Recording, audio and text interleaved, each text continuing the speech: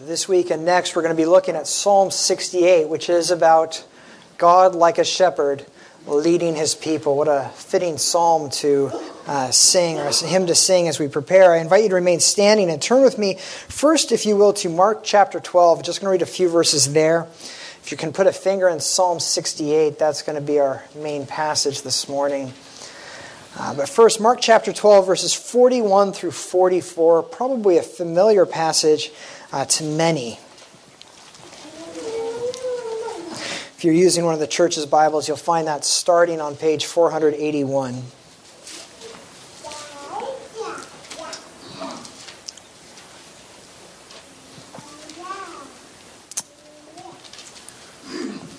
Let us hear God's word. Speaking of Jesus, it says, "And he sat down opposite the treasury and watched the people putting money into the offering box. Many rich people putting in large sums. And a poor widow came and put in 2 small copper coins, which make a penny. And he called his disciples to him, and he said to them, 'Truly I say to you, this poor widow has put in more than all those who are contributing to the offering box. For they all contributed out of their abundance. But she, out of her poverty, has put in everything she had, all she had to live on.'"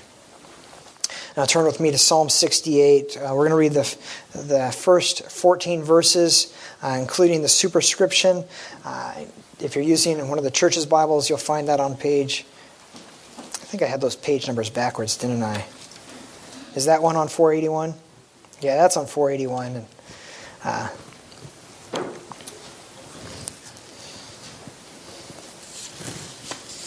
Again, this is God's word. To the choir master, a psalm of David, a song. "And God shall arise. All his enemies shall be scattered, and those who hate him shall flee before him. As smoke is driven away, so you shall drive them away. As wax melts before fire, so the wicked shall perish before God. But the righteous shall be glad, and they shall exult before God. They shall be jubilant with joy. Sing to God, sing praises to his name. Lift up a song to him who rides through the deserts. His name is Yahweh, exult before him. Father of the fatherless and protector of the widows is God in his holy habitation. God settles the solitary in a home. He leads out the prisoners to prosperity, but the rebellious dwell in a parched land. O God, when you went out before your people, when you marched through the wilderness, the earth quaked. The heavens poured down rain. Before God, the one of Sinai, before God, the God of Israel, rain in abundance, O God, you shed abroad. You restored your inheritance as it languished. Your flock found a dwelling in it. In your goodness, O God, you provided for the needy. The Lord gives the word. The women who announce the news are a great host. The kings of armies flee, they flee, they flee. The women at home divide the spoil, though you men lie among the sheepfolds. The wings of a dove covered with silver, its pinions with shimmering gold. When the Almighty scatters kings there, let snow fall on Solomon. So ends the reading of God's word. The grass withers, the flower fades, but this word is eternal. Let us pray that God would open it to us this morning. Our most gracious Lord, our hearts are prone to wander. Our minds are slow to understand. We are not by nature, by birth, people of your word.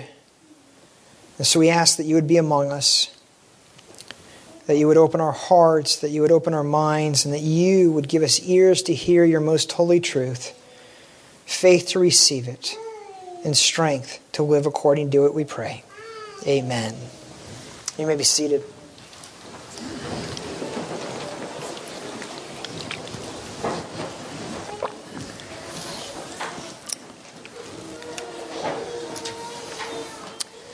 I love that statement in 2 Corinthians. We walk by faith, not by sight. And what it means is that Christians must understand that there is more to reality than can be experienced by the five senses, what can be seen and tasted and touched, smelled, heard. For everyone else, that's all there is. If it's not available to the senses, it does not exist. But Christians, they know that God is at work in ways that are not perceivable to the five senses. And often, that God is at work in ways directly opposed to how the world works. In the world, the powerful are the victors. With God, it is the meek who survive. In the world, the beautiful, the popular, wield influence. With God, it is the outcasts who gain His attention and His love. And that means there are more than one way to judge things. It means that some of the poorest people in this world are actually the wealthiest among us. They are heirs of heaven. And some of the richest people are more impoverished than they could ever imagine. God, our God, does not play by the world's rules.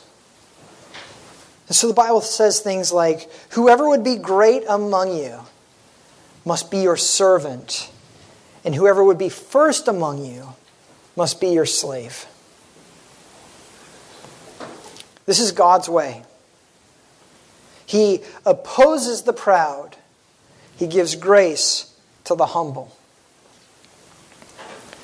And that means, ultimately, it is better to be it's better to be poor than rich. Yeah, we're all seeing if we can follow the train of thought here, right? It's better to be weak than strong, afflicted than celebrated, to be a widow, to be an orphan. And that's one of the messages of Psalm 68. It's a beautiful psalm. It tells this grand, sweeping, almost epic story of God on the march from Sinai to taking up His throne in the temple in the promised land and bringing His people with Him. And there's a lot here, and I didn't want to try to cover it all in 1 week. I didn't want to rush it. So I'm going to take 2 weeks to look at the psalm, this week and next. And this week I want to meditate on how God describes His people whom He rescues from Egypt, from slavery in Egypt. He calls them widows and orphans. And that might sound derogatory, but it's not. Because here's the message of Psalm 68. In God's eyes, we are all widows and orphans. But that's okay, because God cares for and He rescues widows and orphans. As we look at the first half of this psalm, I want to see three things this morning. First, God cares for widows and orphans. Second, we are all widows and orphans. And finally, I want to see how far from meaning that we have nothing to offer, that this actually frees us to serve others in a way that brings delight to our God. When we understand our poverty, we are freed up to serve in ways we never imagined. That's what I want to look at from Psalm 68 this morning. I think it can be hard when we read a passage like this in our modern context to understand just how devastating it would have been to be a widow in the ancient world.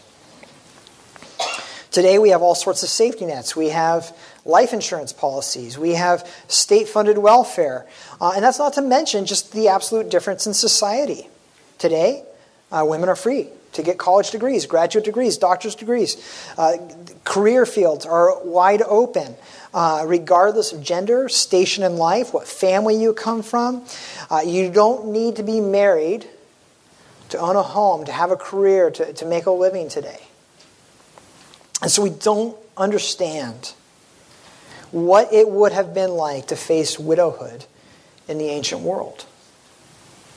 In most societies, women could not hold property. And that meant if your husband passed away, you lost your home,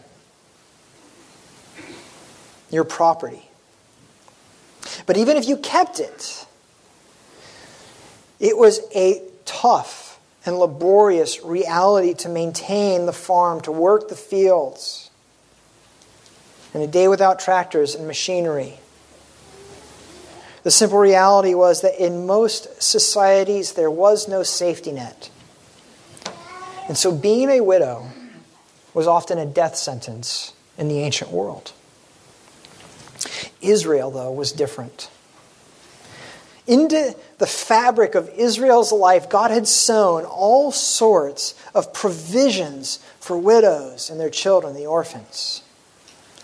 First, if a widow was, or if a woman was widowed with no children, it was the responsibility of the deceased, the brother of the deceased, to marry the widow and to provide for her.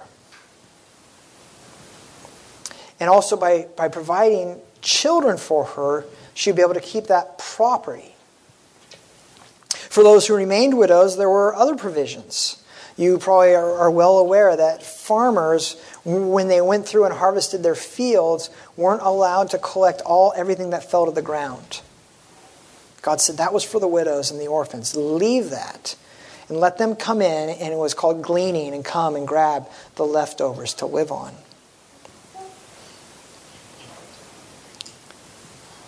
These weren't gentle suggestions. This was the law of the land.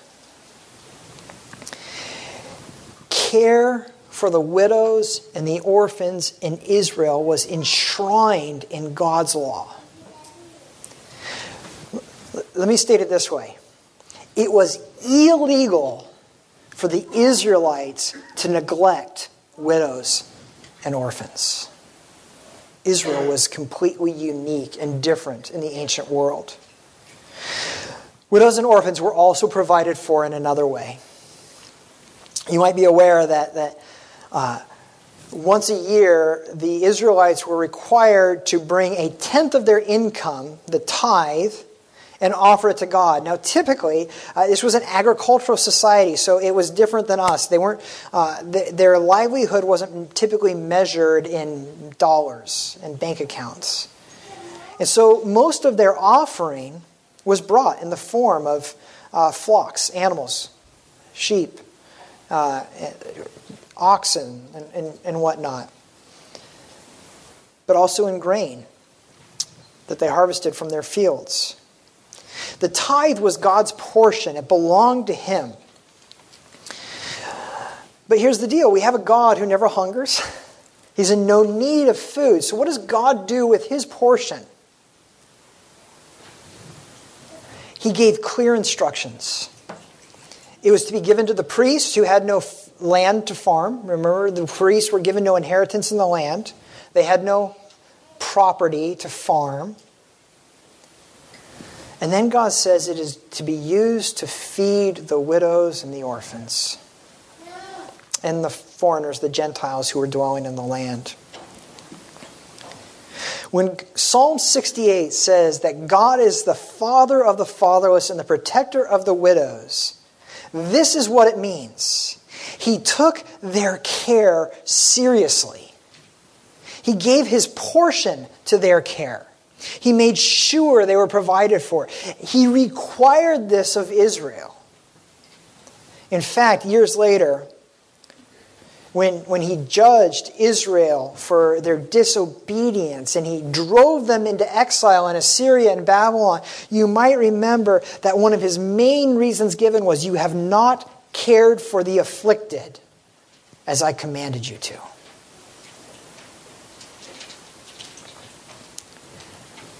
And that brought shame upon the name of God.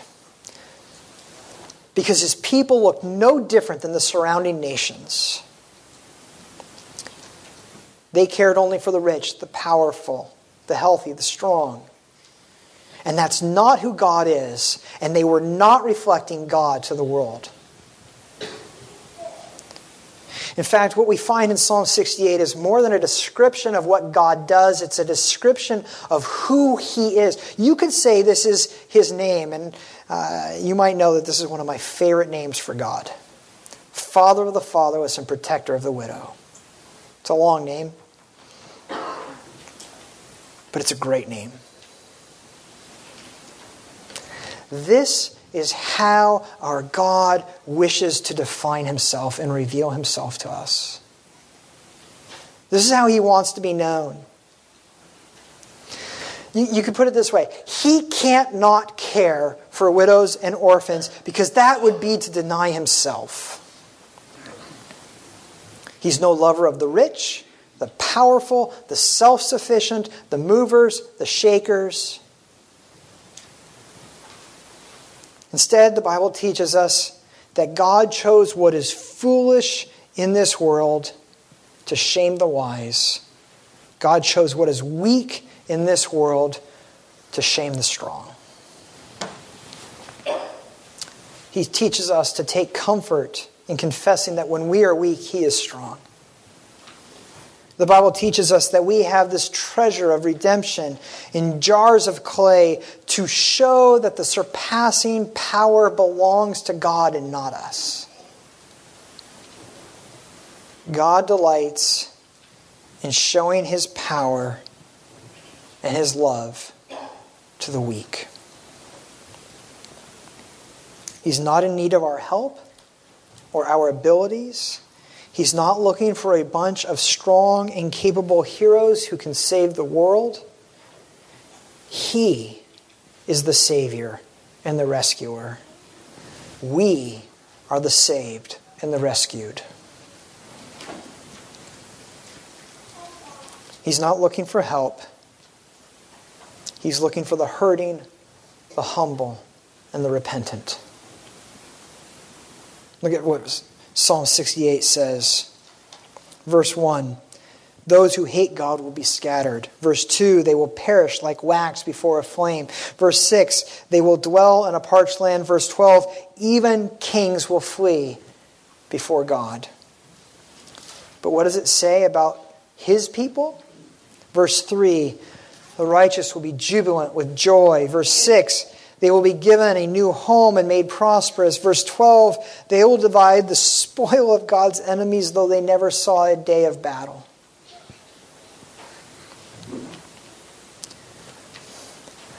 The distinction in our passage is not between those who can and those who can't. The difference is not between the rich and the poor. The only difference that matters is whether you are God's friend or his enemy. The only difference that matters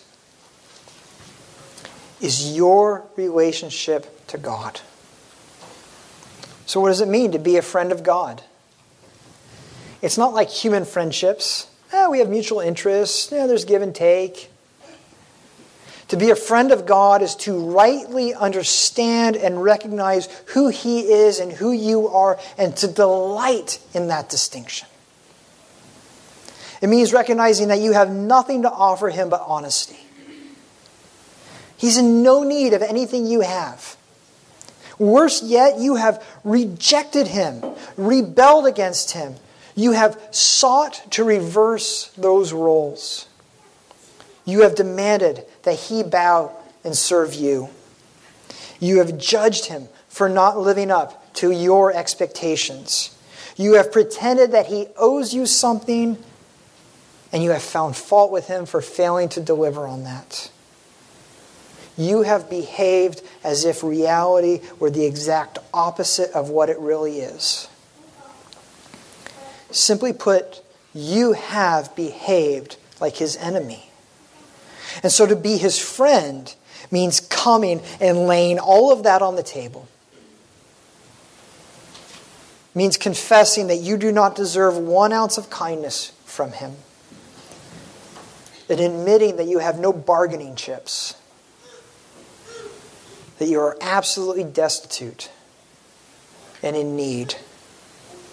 In other words, it means realizing and admitting that in God's eyes, you are no different than a widow or an orphan. And in a sense, that's the message of our passage this morning. This psalm is about God delivering Israel out of slavery in Egypt and bringing them up through the wilderness into the promised land. It's a story that took decades, but it's told in this epic poem, this song of march about bondage and deliverance and triumph. And we're going to focus more on that march next week. But what I want to drill down on this week, right now, is how God describes all of Israel as He brings them out of slavery in Egypt. Because that's what He's talking about in verse 6 when He says that He settles the solitary in a home, leading prisoners out of captivity, but the rebellious leaving in the wilderness to die. He brought Israel out of a place of abandonment, and He gave her a home in a land flowing with milk and honey. But the rebellious Egyptians He let die in the wilderness.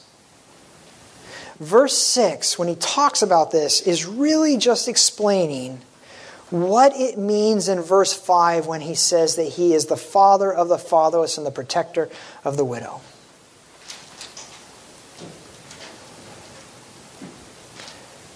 God identified Israel destitute and dying in Egypt without a home as widows and orphans.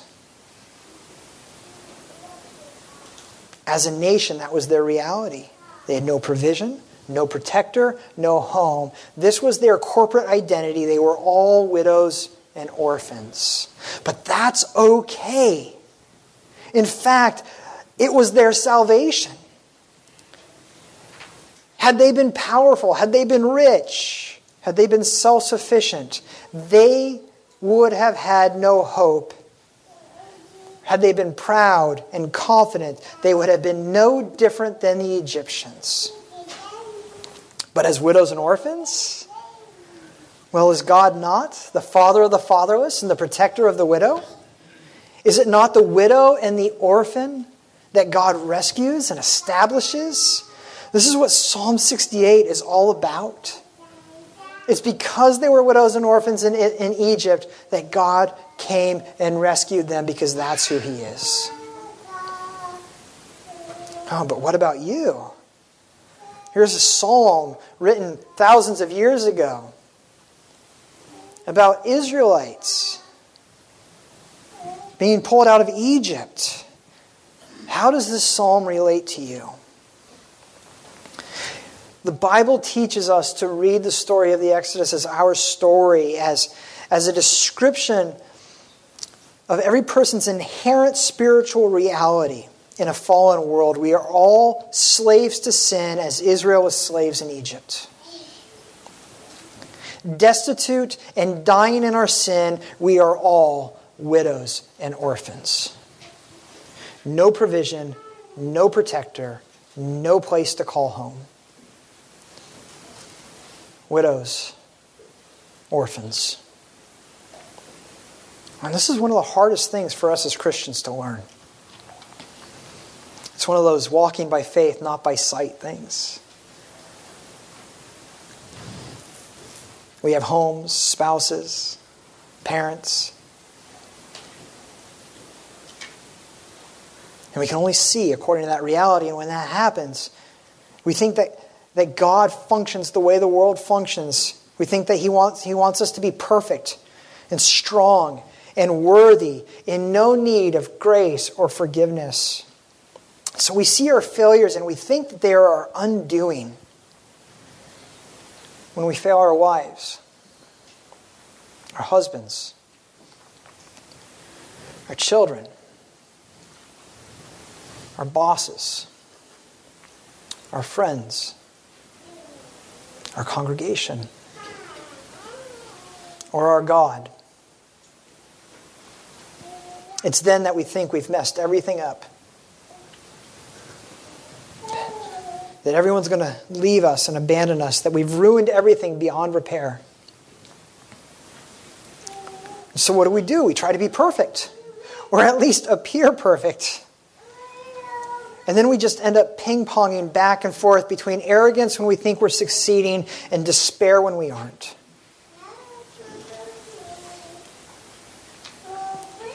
But what if God said, it's okay to be weak? What if God said, it's okay to be needy? What if He said, it's okay to be poor? What if God said, I only work with failures? What if He said, it's not how good you are, but how good He is that mattered? What if He didn't love the rich and the powerful and the self-sufficient? What if He said, it is better to be an orphan than a prince, better to be a widow than a king?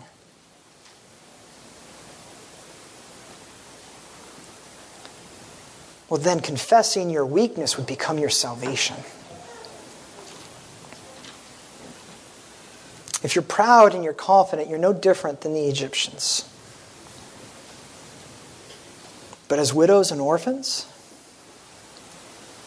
well, is God not the father of the fatherless and the protector of the widow? Is not the widow and the orphan the very object of God's love, the ones He rescues and establishes? Beloved, Psalm 68 is for you. Embrace your widowhood. It's your salvation. I hope that's encouraging. I hope it's liberating. But I think it could be dangerous and unwise if we just ended there.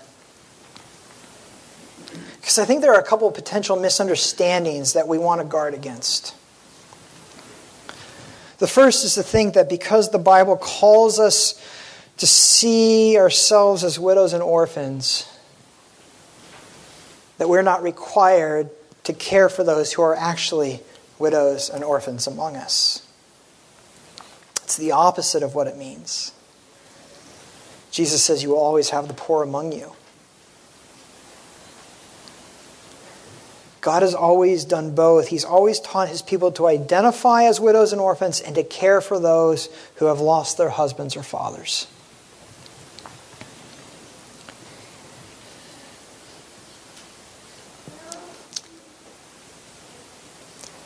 And I think we struggle sometimes to identify who are truly widows and orphans. We get that Sylvia is.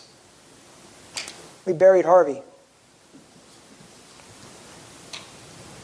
But in our day, women and children are orphaned less by death and more often by simple, plain, sinful selfishness. This week, since the last time we were gathered in worship, I heard of 2 women whose husband walked out on them. One was pregnant, and one had just adopted in the last couple of years a child.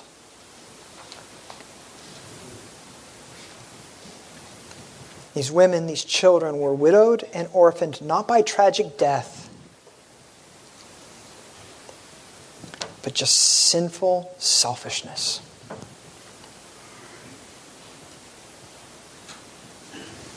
God calls our hearts to break for these. He calls us to care for them. This is why one of the first things the church did after the resurrection was appoint deacons to watch over and care for the widows and the orphans.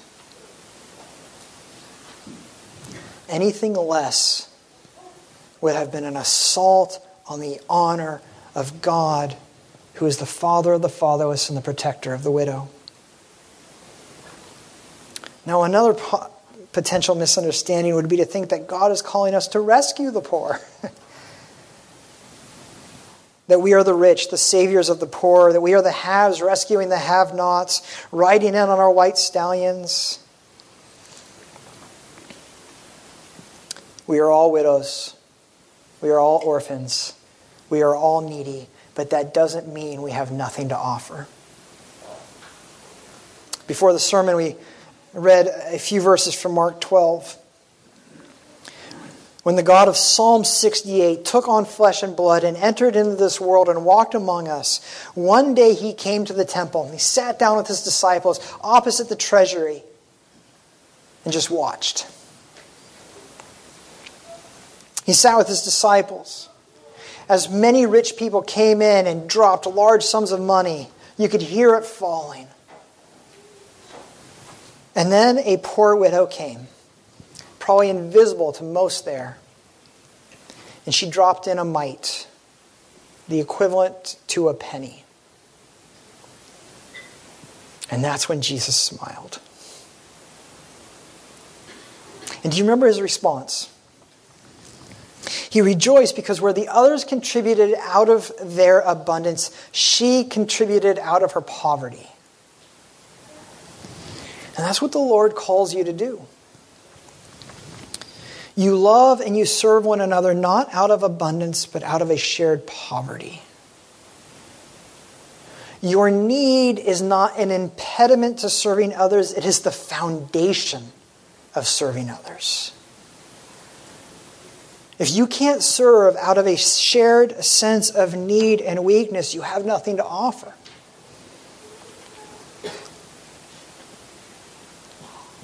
Understanding that will not hinder your ability to serve others, it will strengthen it. It will slay all condescension and pride. It will be a point of unity rather than division. If you give not as one who is wealthy, but as a fellow beggar, if you visit the widow as a fellow widow, if you can see yourself in the face of an orphan, then God smiles.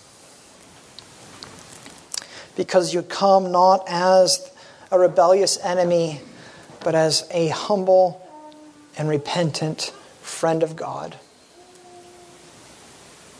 And what is that but a reflection of how he rescued us?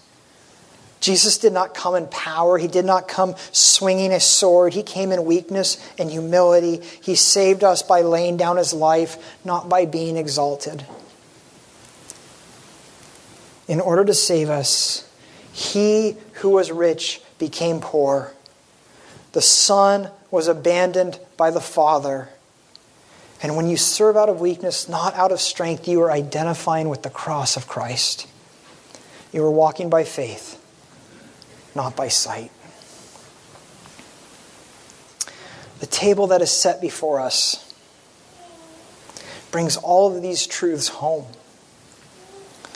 The church in Corinth was struggling to walk by faith, not by sight. They thought that God judged as man judges. And so when they gathered together in worship, their struggles became visible in the Lord's Supper. The rich went first and ate and drank, often until they were intoxicated and full. And then the poor would go last, if there was anything left. And Paul said they were eating and drinking judgment unto themselves. Because in God's judgment, there is no rich or poor. There are no haves or have-nots. There is only proud and humble. There's only rebellious and repentant. There's only enemy or friend. Since the beginning, God has shared his table, his portion, with only 4 groups of people. The priests, the foreigners, the widows, and the orphans. And what those 4 had in common was that they had no inheritance in this world. By the world's standards, they were the poor. And so God said he would be their inheritance. And our God never changes. He invites to the table today those who are widows and orphans, those who acknowledge that they are poor and needy. I'm going to stop there. Those four things are what God says. We are all priests. We are strangers and aliens in this world. We are widows and orphans. We have no lasting inheritance. We seek the things above. Do you get it? God invites to this table the poor, the downcast, the trodden, the broken. Those who have no inheritance in this world, but for whom God is their inheritance. And so if you are a widow and an orphan, God says, come and eat. I have prepared a table for you. I have set a place for you at my table. I am the father of the fatherless and the protector of the widow. So I'd like to ask the elders to come forward that we might receive and eat from the King's table this morning. Please join me in prayer. Heavenly Father, we delight that we can call you that. For we were orphans wandering the streets of this world, begging for scraps, and you have called us your children. You've invited us to dwell in your house, to dine at your table, to be called children of God. And you've united yourself to us as a husband takes a wife. You've removed our shame and our destitution. You have said that the two shall become one. What is mine is yours. Help us to embrace our poverty and not fear it. Help us to minister out of our weakness as fellow beggars, fellow widows, fellow orphans. Teach us to see with eyes of compassion, not pity. And in this, use us in mighty ways. All this we ask through Jesus, who delights in the gifts of widows. Amen.